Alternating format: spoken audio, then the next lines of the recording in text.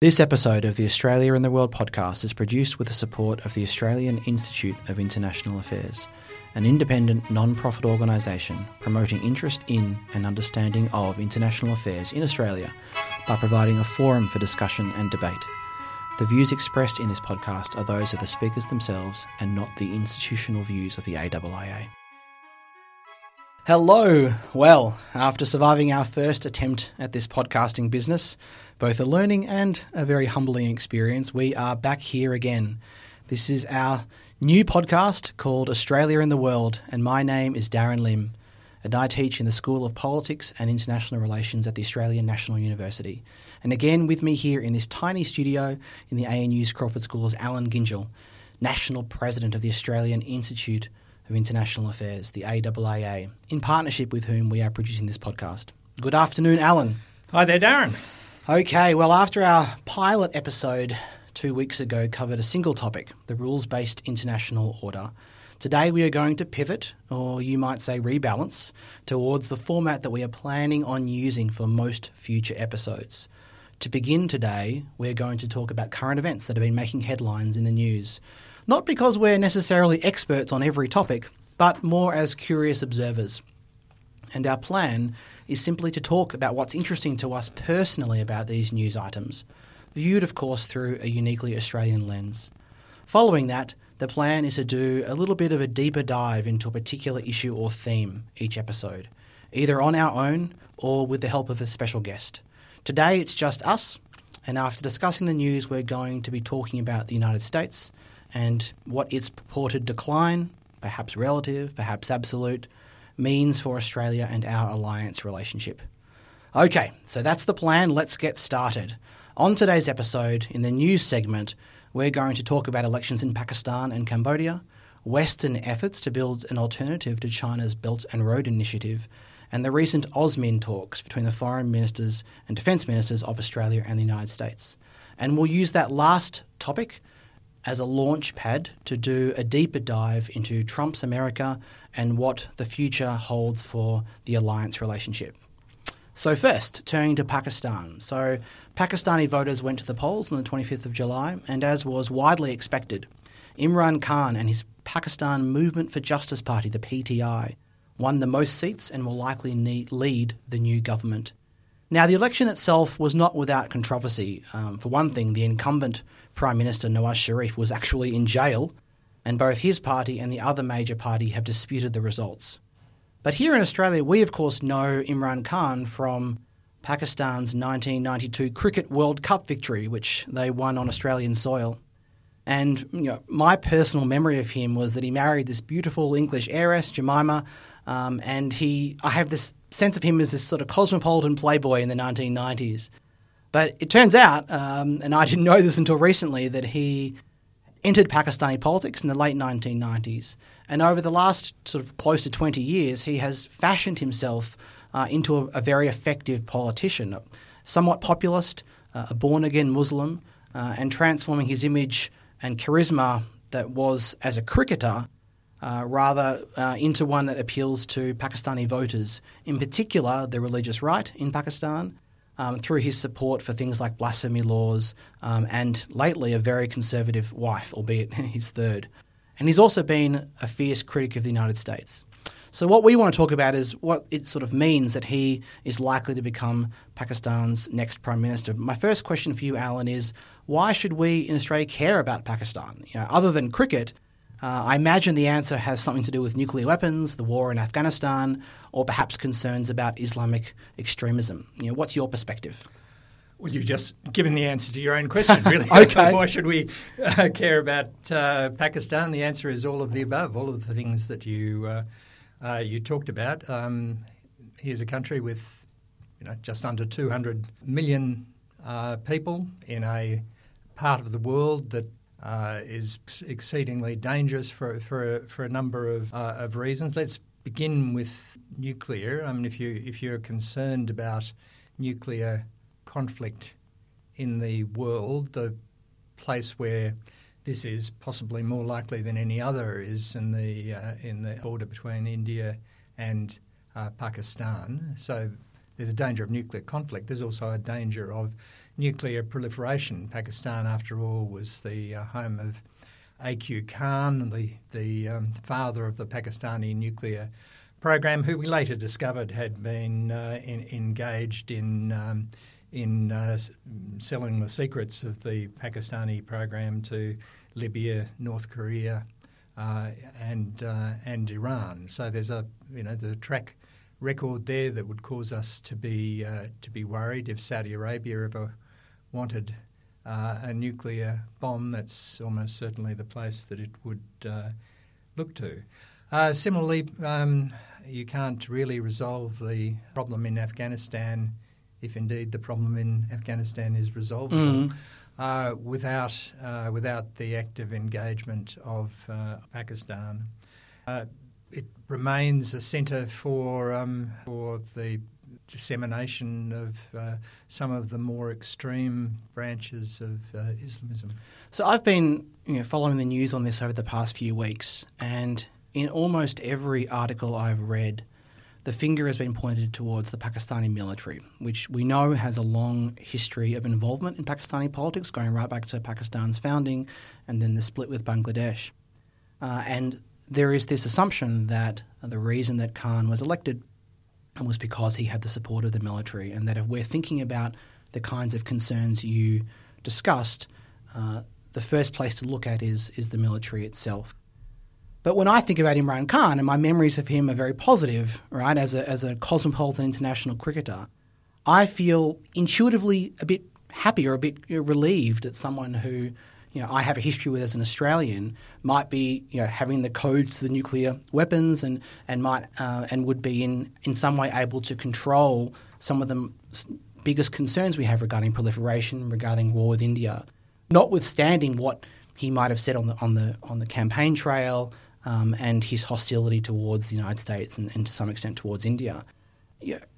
Are my instincts correct? Should we feel reassured by someone that we know with history, or do you think he might have changed, to such an extent that we can't really think about his past as being any guide to what Pakistan might do over the coming years?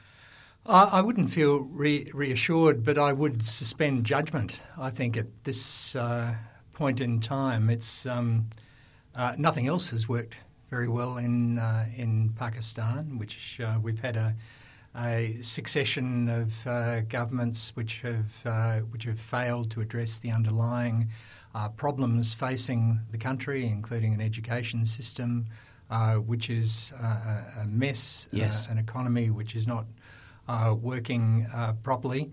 A society which has sort of been manipulated by the elites in lots of ways, and the elites include elements of the army.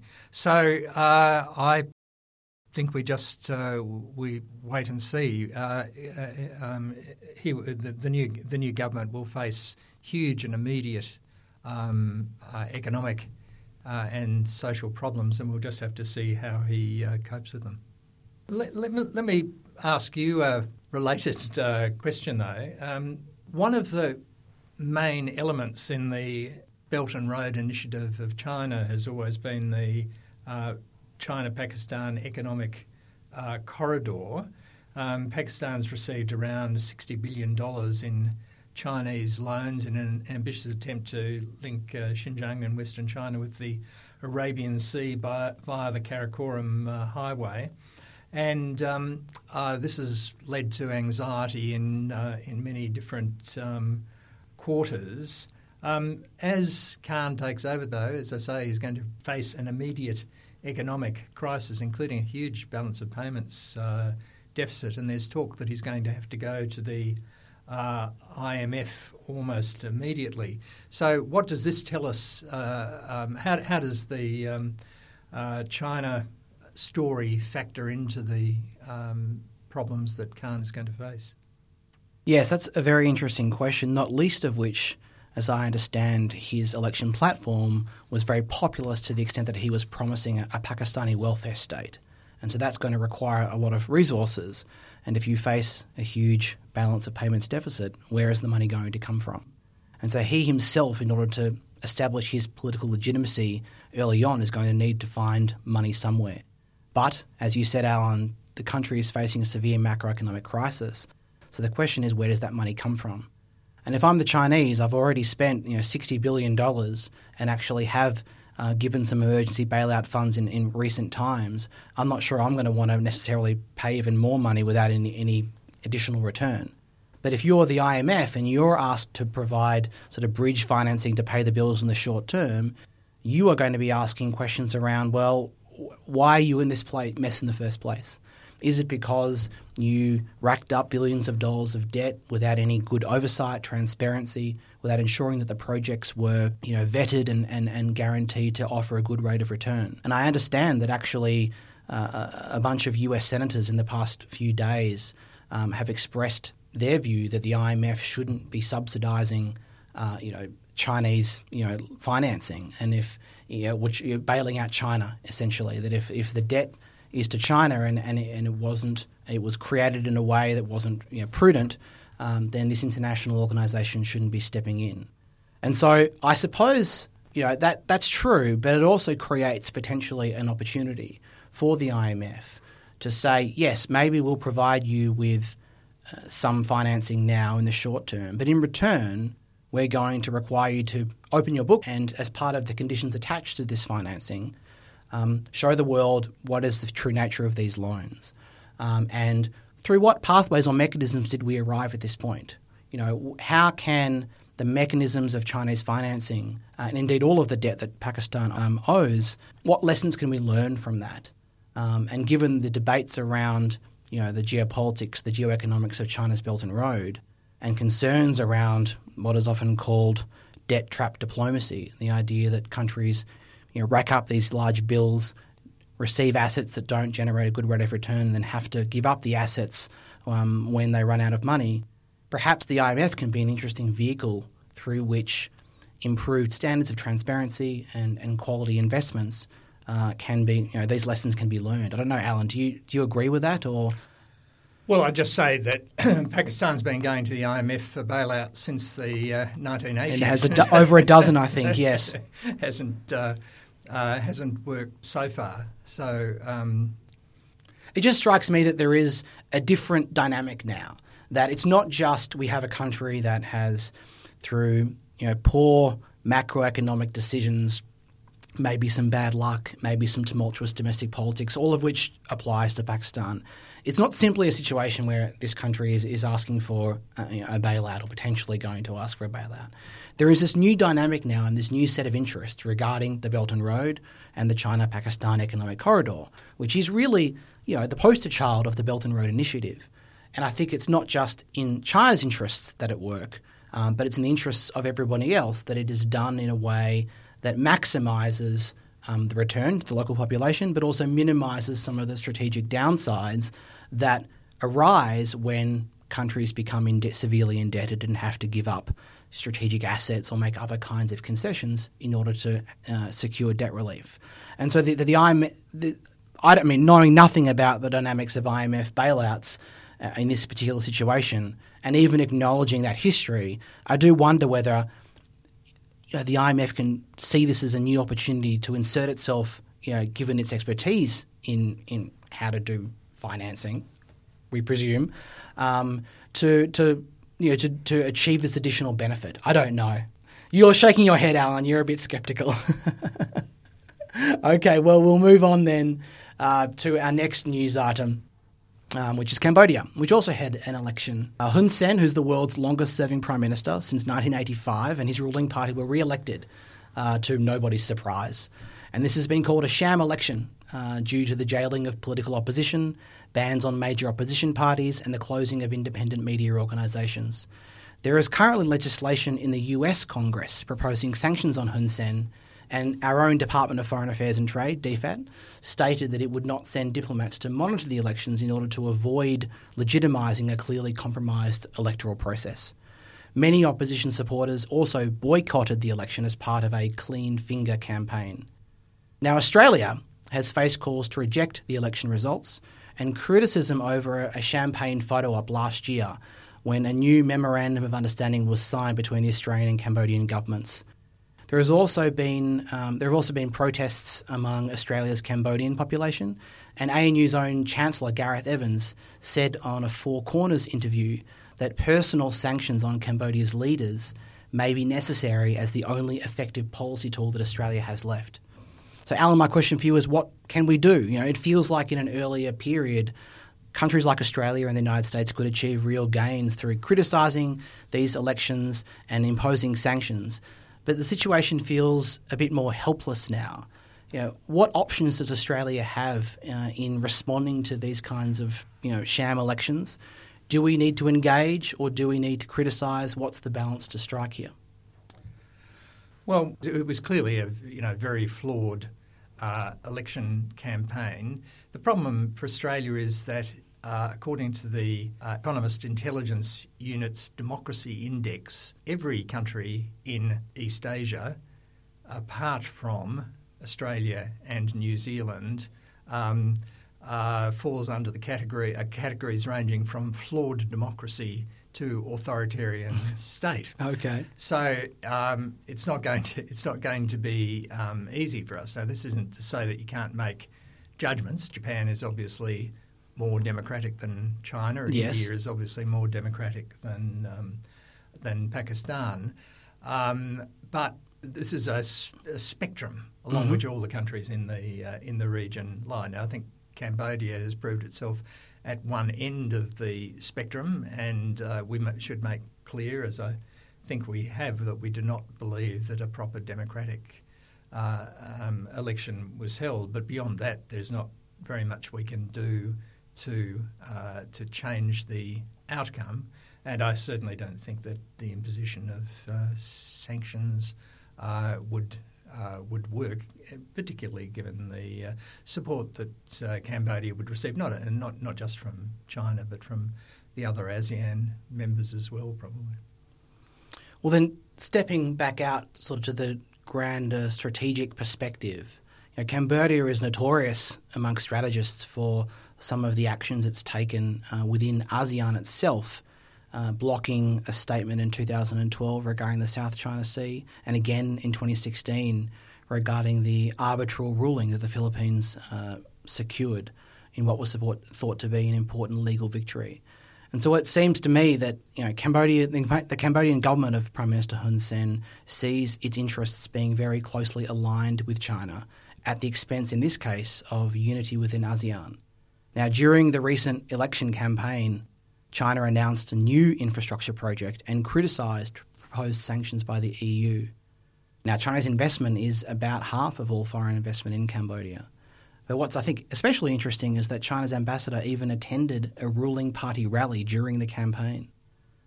What strategic conclusions should Australia be drawing, from these developments? Should we be viewing Cambodia as, essentially taking the Chinese side, for indefinitely, or what's your read on the situation? Well, one of the readings of the situation is how things change. Cambodia has always, or China rather, has always had an interest in Cambodia, but for many years, of course, it was the principal external supporter of the Khmer Rouge. Yeah, and the person who's now their key friend in Cambodia was the person who ousted the previously China-supported regime. So it's a reminder that in international relations things do change. As you say, really, the central question, this is not the only case where this comes up, is whether it's better for Australia and other outside powers to keep involved, to keep engaged, to offer alternative pathways for the Cambodian government, or whether it's better to say, no, it's all over, we're out of here. And if you wouldn't break diplomatic relations or anything, but not even try to engage. My view is it's always better to keep a hand in the game than to withdraw entirely. But I do think in this case that we need to have made the sort of clear statements we've made about the failures of the election campaign. I think one of the concerns that I have is, what is the path out? How, if we are concerned about the nature of domestic politics in Cambodia and we would like to see democratic reform and freer elections, is there any realistic possibility to achieve that? Should we have a strategy? Should we be thinking about our engagement through that lens? Or are we just simply, we'll criticise, when we should criticise, but otherwise look to work with them on other challenges? What's your response to that? My response to that is yes, and that's where I would come out of it, because we don't have the capacity to remake the Cambodian political scene. Now, Australia has a deep historic interest in Cambodia. It was the efforts of Australian governments, driven by Gareth Evans, which led to Cambodia's sort of re-emergence as a member of ASEAN, and for that reason, it's doubly disappointing that Cambodian democracy has gone the way it has. But there's no way I can see, anyway, apart from making our own views clear, that we can change this. Well, one possible way might be this new Australia, US, Japan trilateral partnership for infrastructure investment in the Indo-Pacific. That's a mouthful. Yes. Or what we are calling the Mini-Me Belt and Road Initiative that was announced last week. So US Secretary of State Pompeo announced at the Indo-Pacific Business Forum $113 million in new funding, quote, to support foundational areas of the future, digital economy, energy and infrastructure, end quote. Pompeo positioned the new investment spending as part and parcel of the US's commitment to a free and open Indo-Pacific and being in alignment with their 2017 national security strategy. Now, while he said the vision excludes no nation, it does seem evidently intended as a response in some way to the appeal of investment and development aid from China amid concerns about China gaining political and strategic influence in the region. However, the question presents itself, how much can Australia, in partnership with the United States and Japan, do? How much are we willing to commit in dollar terms, particularly given the tensions between President Trump's America First principle slogan and the deep engagement with the region that would be really needed to respond to the BRI initiative? Now, this announcement led to some fairly impressive trolling by Chinese Foreign Minister Wang Yi, who was quoted as saying, quote, "When I first heard this figure of 113 million, I thought I heard it wrong. At least it should be 10 times higher for a superpower with a 16 trillion economy of GDP." Alan, he's right, isn't he? Yes, he is right, Darren. I think, maybe the argument is that this was a start, and there, you have to factor in other things as well, and it's, a good thing to see. But it was an announcement which was very limp. I thought the best estimates of what the Chinese are doing with the Belt and Road Initiative, and it's all very murky and unclear as you've sort of written about yourself, Darren, but somewhere between $1 and $8 trillion invested, compared with, as Wang Yi pointed out, 113 million. And this against a need which the Asian Development Bank has estimated for infrastructure developments in Asia in order to maintain the same current levels of growth, so not to improve them, but to maintain current levels of growth, $26 trillion to 2030. So the need is $26 trillion. Chinese BRI, somewhere between 1 and 8 trillion at the moment, and the Mini-Me BRI, 113 million. So, yeah, long way to go, but, a very good thing that these three countries are getting engaged in the provision of infrastructure. What is the best case scenario? Is it that this is simply a first step towards a billion, hopefully, dollar project? Or is it more to provide a template on how to do investment projects a different way? It can only be a template. I think I don't think it's going to lead to any sort of vast increase, at least on the size of the Chinese BRI. But it does provide.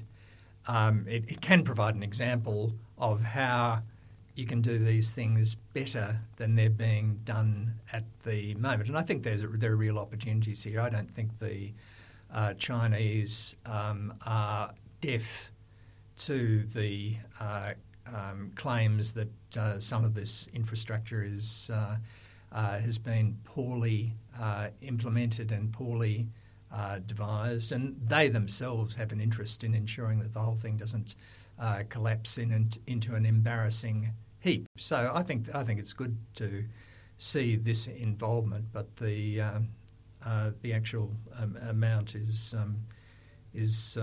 very small. Does that mean that we should think of it as a public relations loss simply because of the small amount, or should it have been marketed as here is a down payment on? Yeah, I think it should have been marketed in a different way, but I suspect we haven't heard the last of this. Okay, interesting. Okay, the final news item to cover is the AUSMIN talks, which were held on the 23rd and 24th of July in San Francisco. Now, with much ado about 100 years of mateship between Australia and the United States, we had the foreign and defence ministers from both countries meeting at these yearly talks.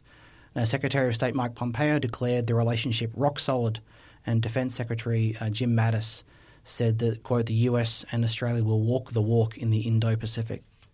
Now, these talks are normally fairly boring affairs, but this year's talks occurred at a somewhat precarious time in our 100 years of mateship, as Ambassador Joe Hockey likes to proclaim. And I'm going to quote our own Foreign Minister, Julie Bishop, in a speech she made in London at Chatham House last month.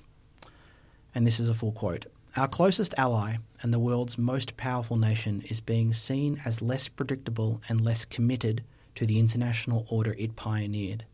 There is an increasing tendency for nations to take a one-sided, unilateral approach to some of their international interests, including economic interests. The US is now favouring a more disruptive, often unilateral foreign trade policy that has hardened anxiety about its commitment to the rules-based order that it established, protected and guaranteed.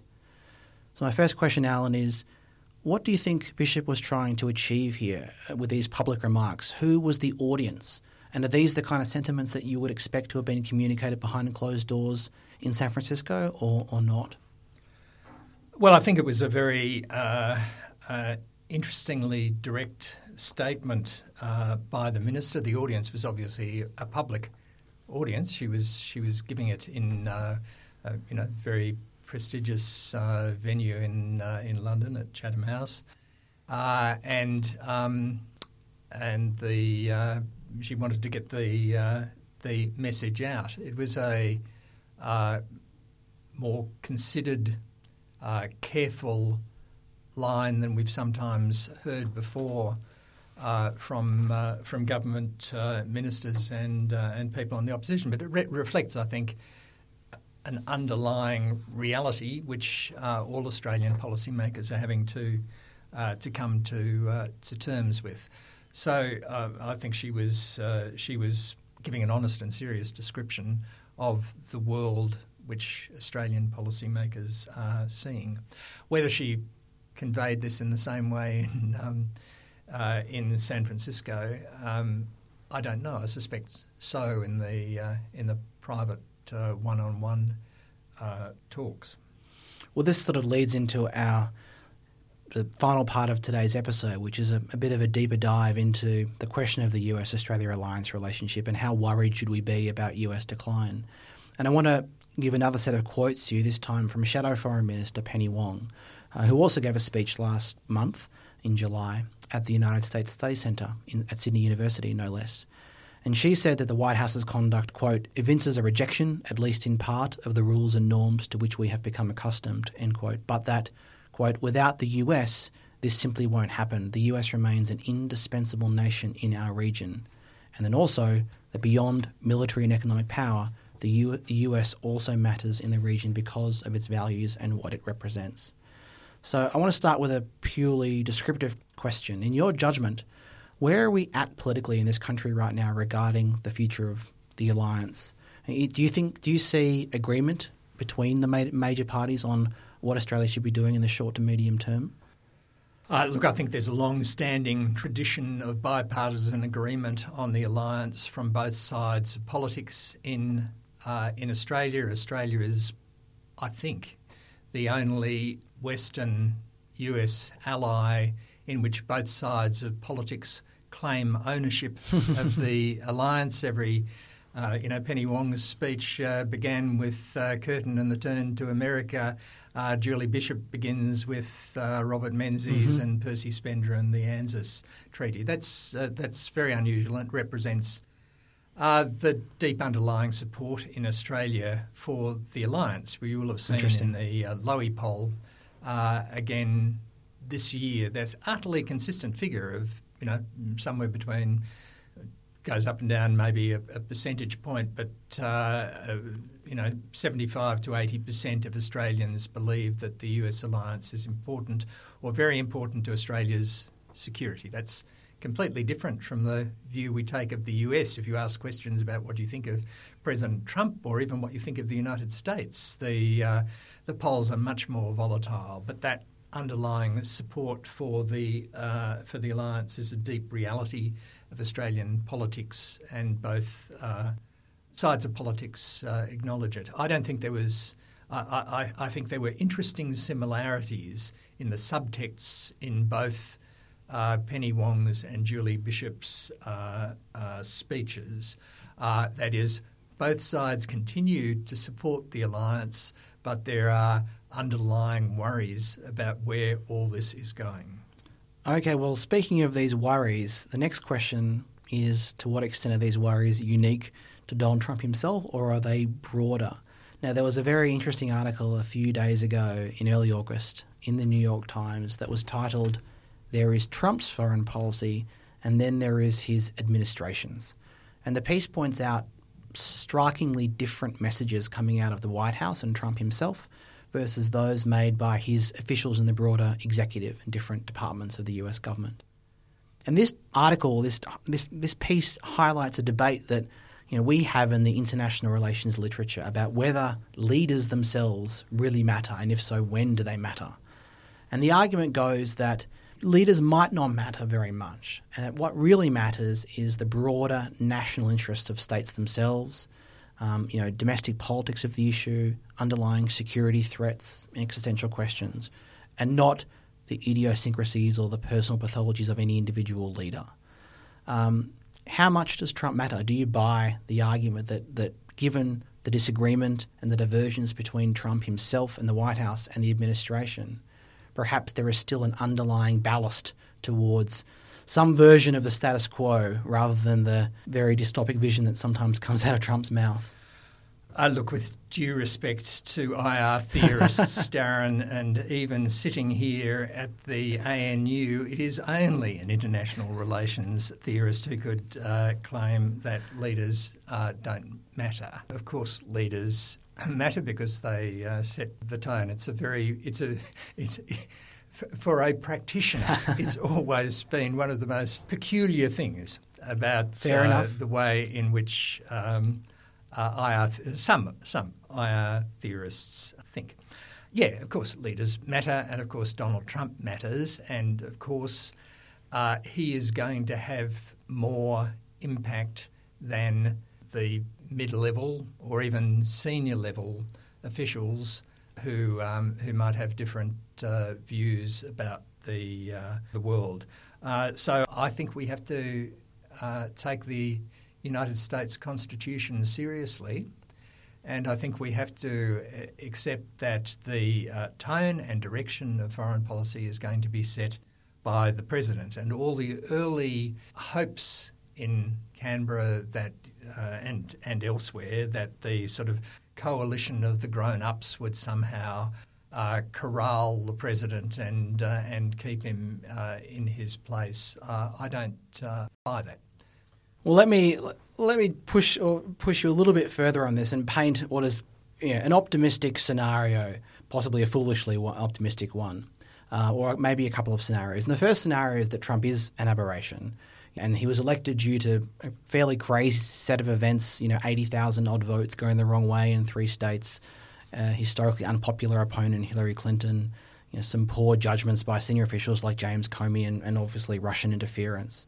But in this optimistic scenario, the GOP gets thumped in the upcoming midterm elections later this year in November, and then Trump himself loses in dramatic and clear fashion the election in 2020. He loses re-election in 2020.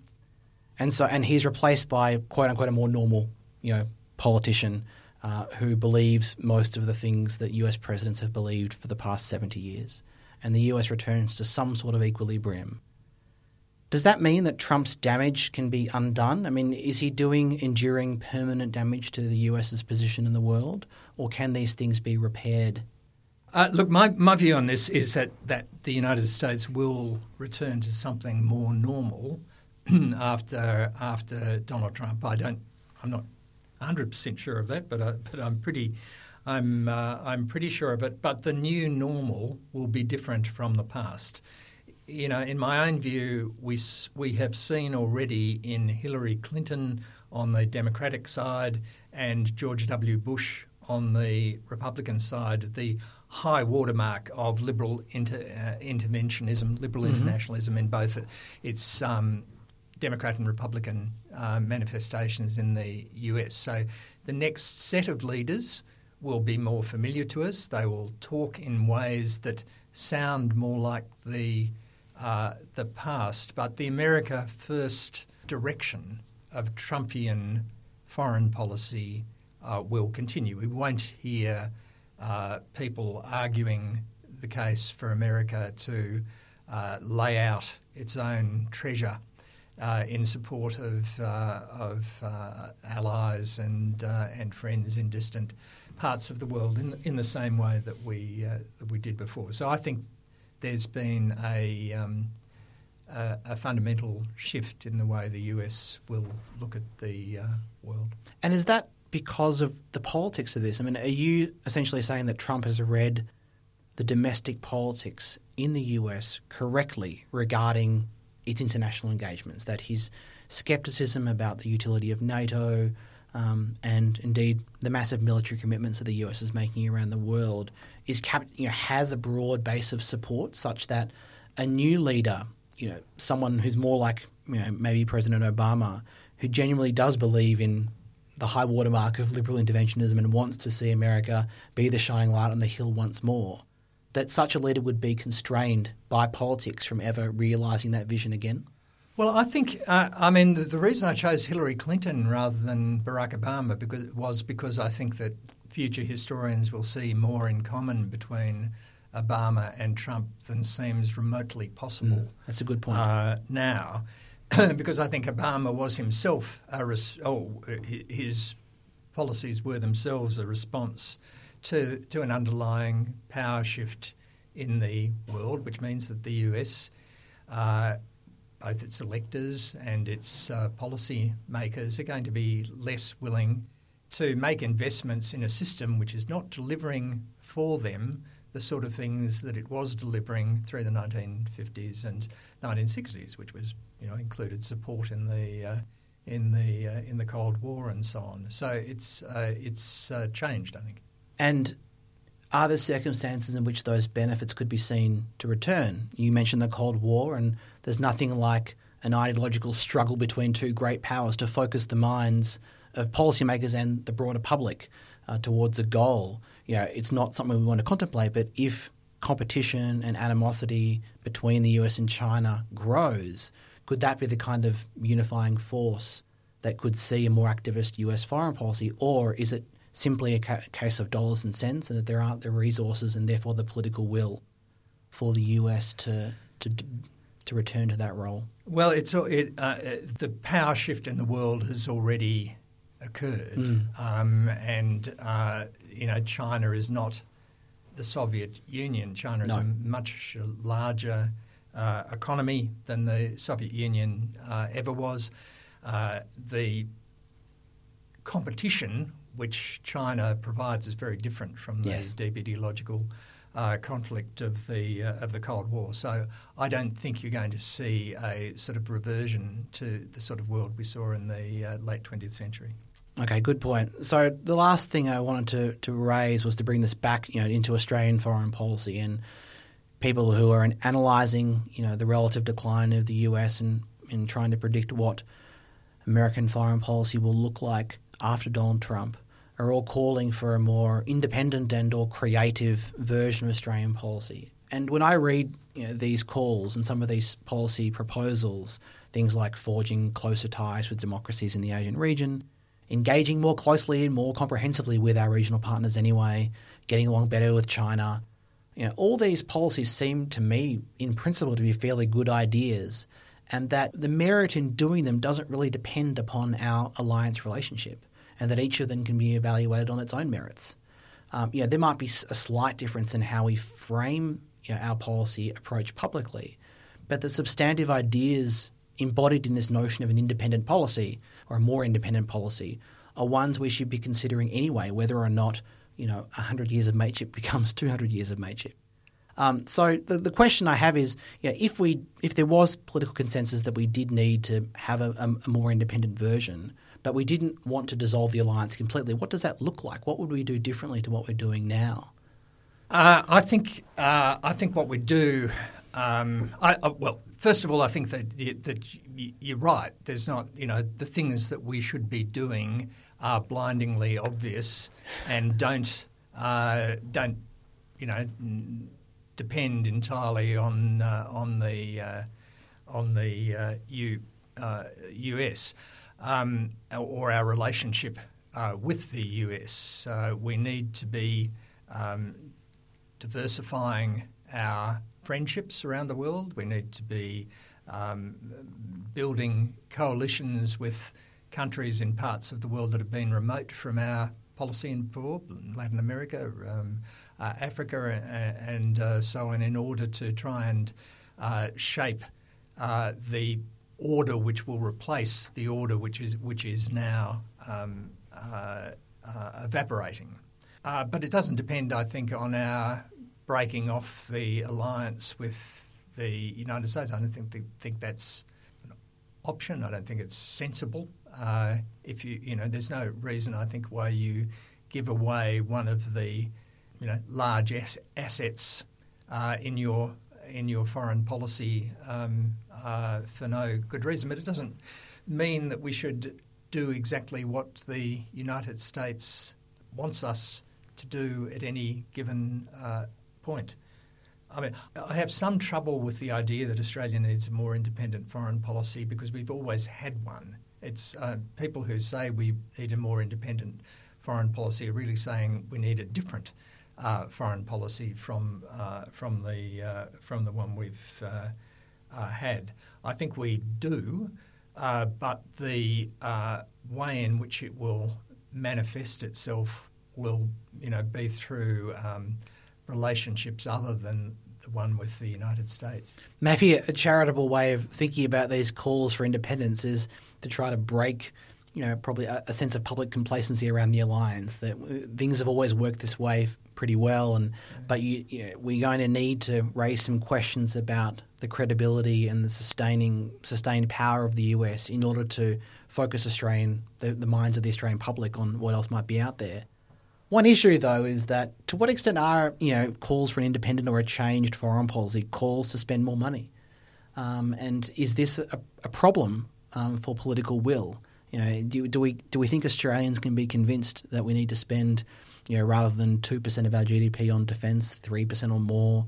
Whether we need to spend more money in foreign aid and international engagement, because can they be convinced that that's necessary based on concerns with the alliance and where the US is going?